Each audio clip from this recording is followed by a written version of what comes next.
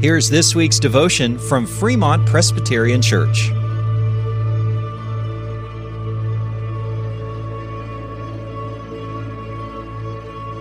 Last week, Dave spoke about being a hiker and a backpacker, keeping our minds and our eyes looking up towards Christ.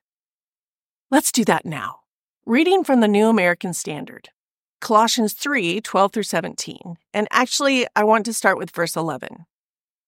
In which there is no distinction between Greek and Jew, circumcised and uncircumcised, barbarian, Scythian, slave and freeman, but Christ is all and in all. So, as those who have been chosen of God, holy and beloved, put on a heart of compassion, kindness, humility, gentleness, and patience, bearing with one another and forgiving each other.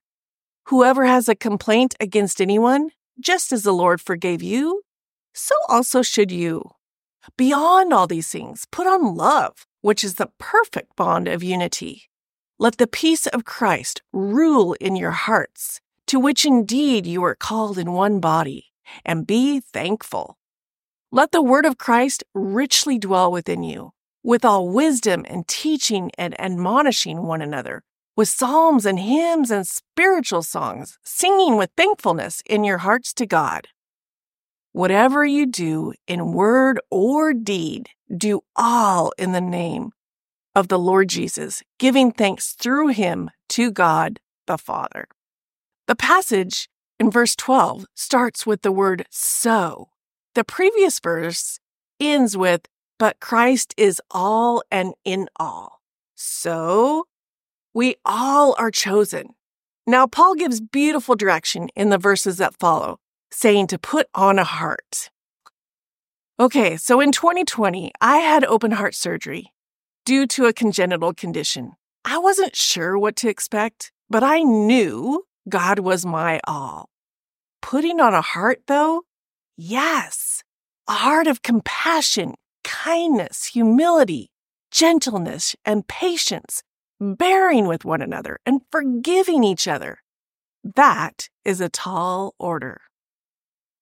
So let's continue. Paul says to put on love and let the peace of Christ rule our hearts, to be thankful, the word of Christ dwell in you, and to do all in the name of Jesus.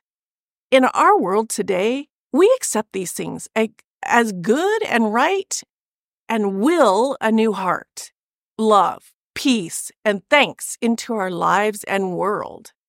We are to manifest these things in our lives on our own? What? Is that even possible? Are we successful in this on our own? No, I am not. Not on my own. I must say I have tried. I walked away from church, my relationships, and gave it all a try. It didn't work out well. Are you or anybody successful in manifesting these things on our own? Paul completes the picture, saying not just a heart, but a heart for God. Not just peace, but the peace of Christ. How? By the word of Christ dwelling in us. We read, study, listen, learn the word to have it all dwell in us. So we do keep our minds and hearts on Christ, like Paul said earlier in the chapter. And why? Doing it all for Jesus. We have a purpose, not for our own glory, but God's glory. May we all keep our eyes on Christ, put on hearts for God, peace of Christ, and the word in our lives. All of us, for all of Jesus. Thank you.